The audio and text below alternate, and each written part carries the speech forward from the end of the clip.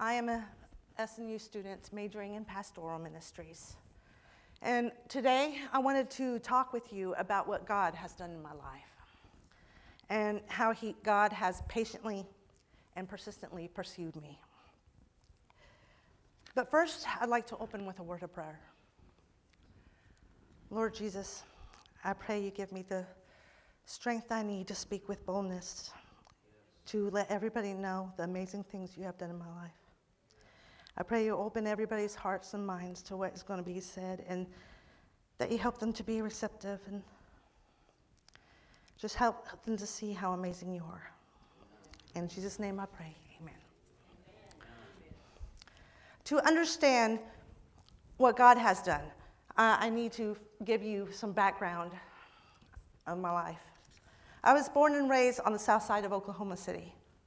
My mother always took me, my brother, and sister to church every time the doors were open. However, my dad never went to church. At home, we were afraid of his temper.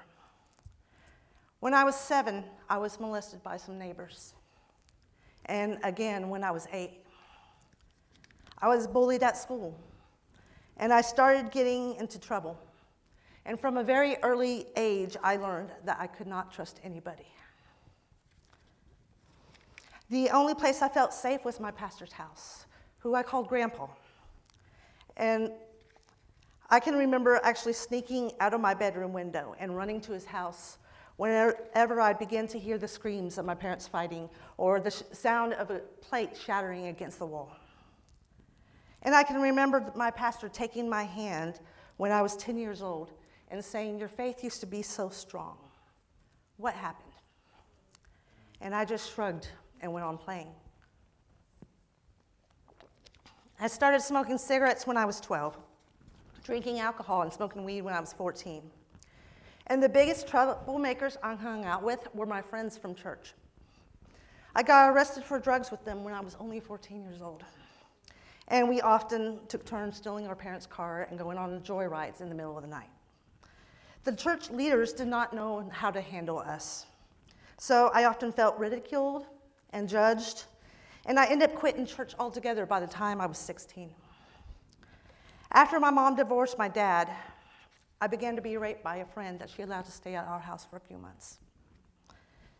When she began to date, I spiraled out of control, throwing parties whenever she was gone, running away, and placing myself in lots of risky situations.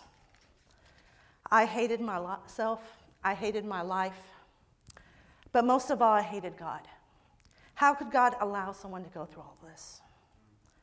I felt like something was missing, so I began searching and began to practice Wicca. When I lost interest in that, I just called myself an atheist.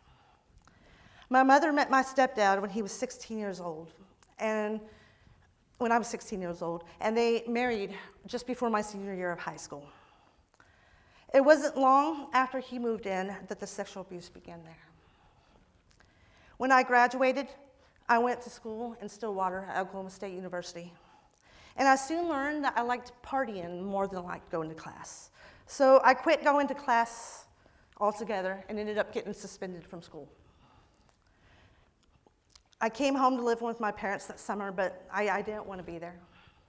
So eventually, I went apartment shopping in Stillwater, ran into some old friends who were looking for a roommate, and we rented a U-Haul that day, went home, got my stuff, and I just took off.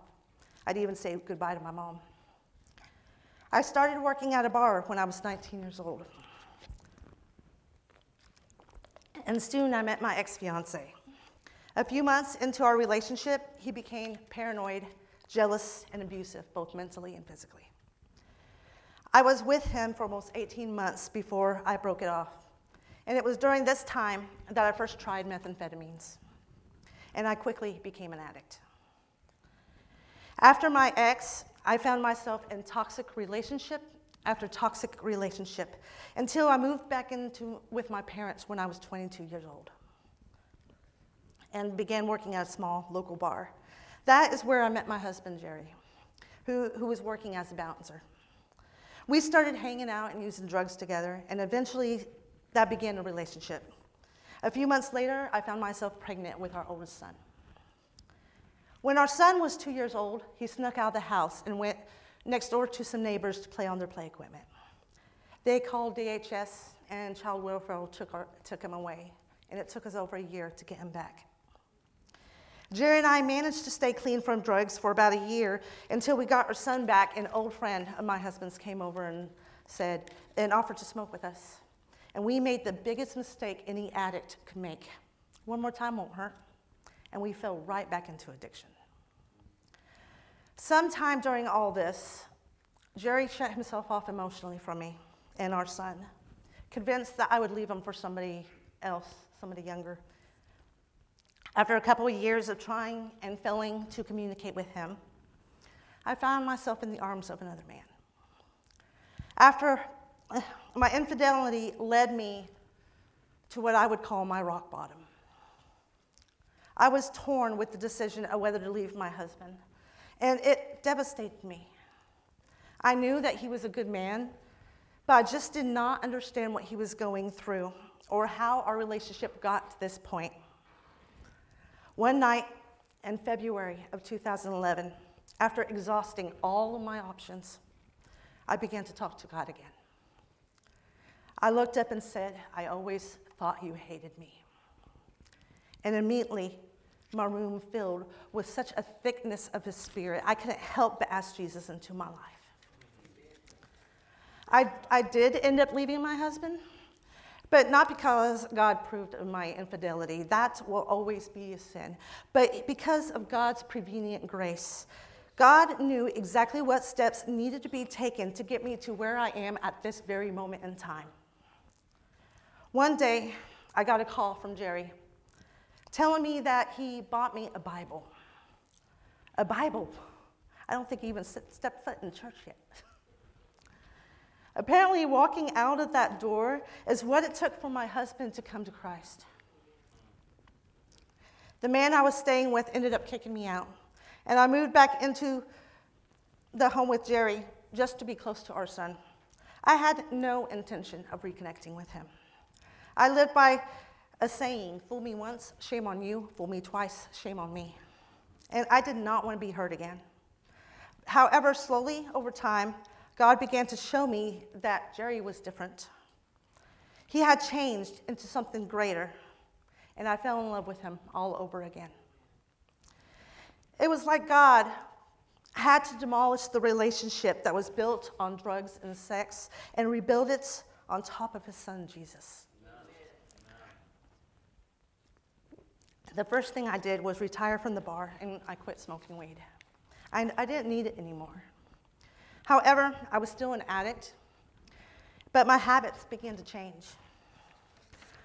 I would hang out with my friends and then use drugs and then spend the entire time studying my Bible. They did not appreciate that very much. Romans 12:2 says, "Do not be conformed to this world, but be transformed by the renewing of your minds." I literally began to create signs with my favorite scriptural verses on them and hang them around the house, surrounding myself with God's word. Amen. I admittedly have a lot of trust issues. So I began to follow God one scripture at a time. And I would watch him to see if he would follow through on his end and his promises. I began to pray for those who abused me. And eventually, over time, I reached a point of forgiveness. Praise God. Early in 2012, I was talking with my husband, and I caught myself saying that I loved my life.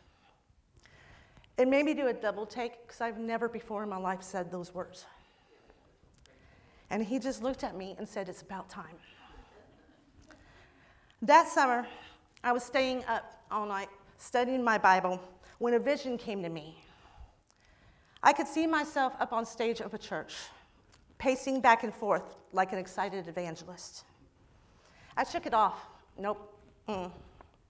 No way. Must be the drugs. But the vision was persistent, and it kept coming back all night long.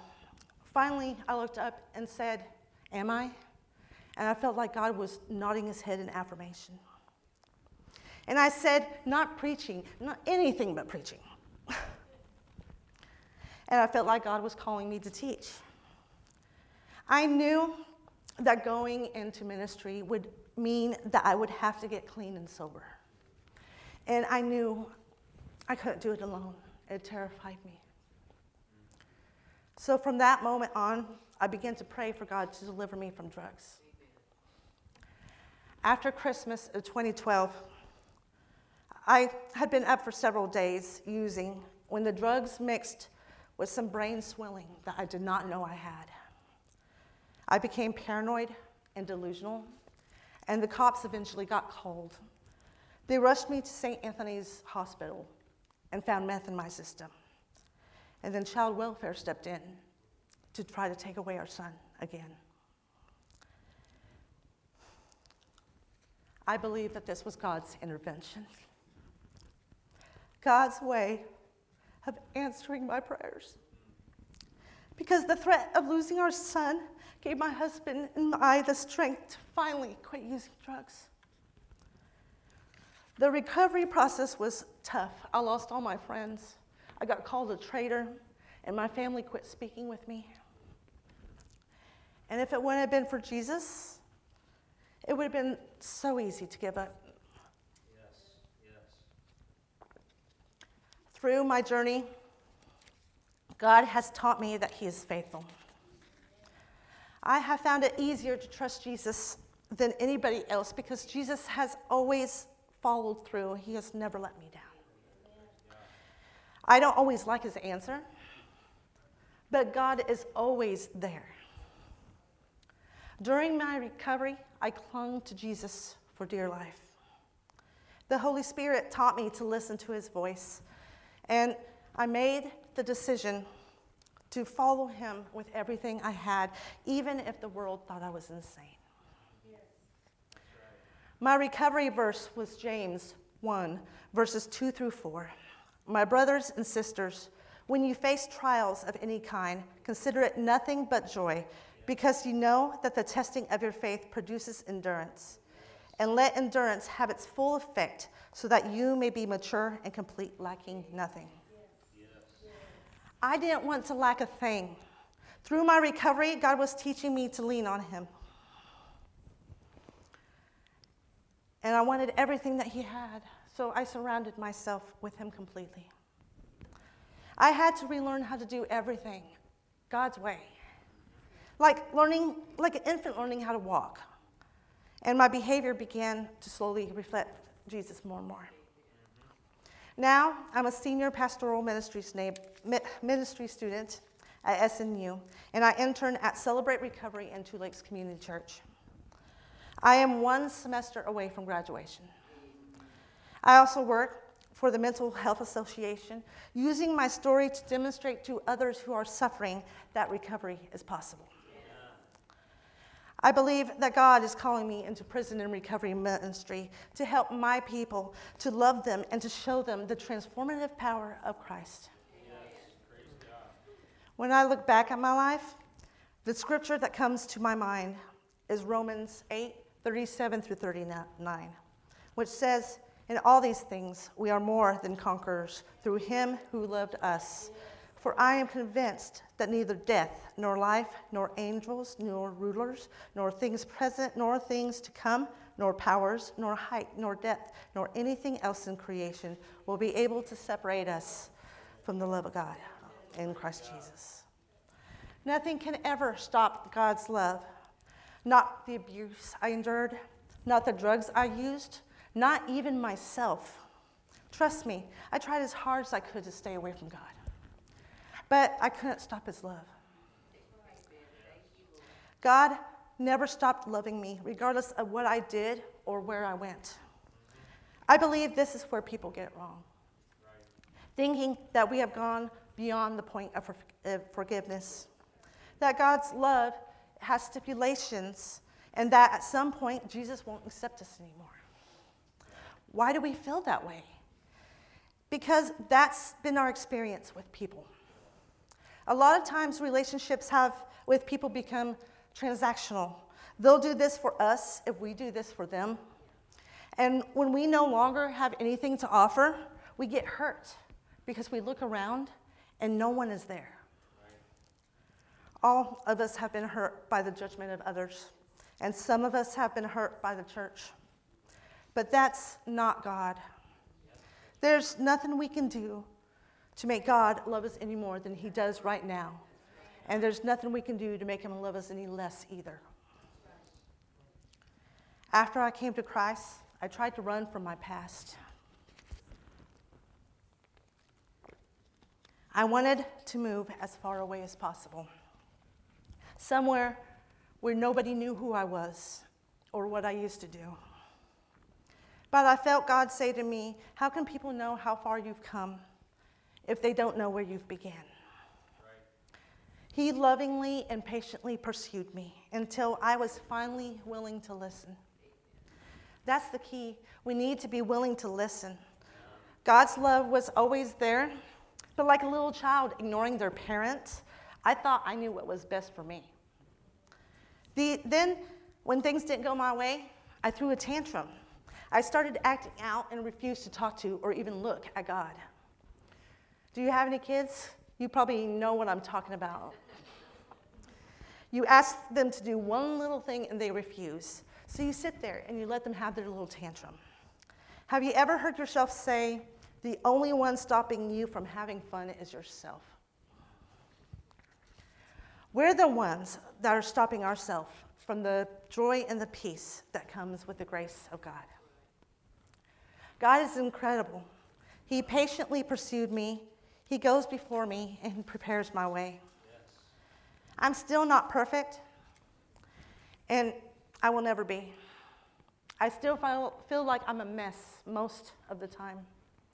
And God is constantly having to remind me that I'm not doing this alone. When I get overwhelmed and scared, I pray, and God reminds me that he is holding me. Nothing can take me from his hands. It's exciting. My journey with Christ has been like a ride. I never know for sure what God's going to do. All I know is that if I'm doing my best to follow him, he will take care of me. He does not fit into a box that our minds can figure out. The Lord once said to Isaiah, "For my thoughts are not your thoughts, nor are your ways my ways. For as heavens are higher than the earth, so are my ways higher than yours, and my thoughts higher than your thoughts." We are finite beings trying to use finite language to explain an infinite God. We need to just trust that God is God and that we are not. I am so grateful that the Lord doesn't work inside the realm of everybody else's expectations. If he did, I would have been in a whole lot of trouble. He came to me as an addict, saved me, sanctified me, and even called me into ministry before I was ever even clean from drugs. I changed because God loved me first, before he ever even suggested that I change. And now I'm standing before you 10 years clean and sober, transformed by the amazing grace of God, and addicted to his love and his grace. God takes our weaknesses and turns them into strengths. He can take our pain and use it to further his kingdom. We just need to be willing to let him. Are you holding anything back from God? I urge you to trust him in every area of your life, even the painful ones. If there's any area in your life that you need to surrender, I pray that you give that to him tonight. And I'll now turn it back over to Pastor Jonathan.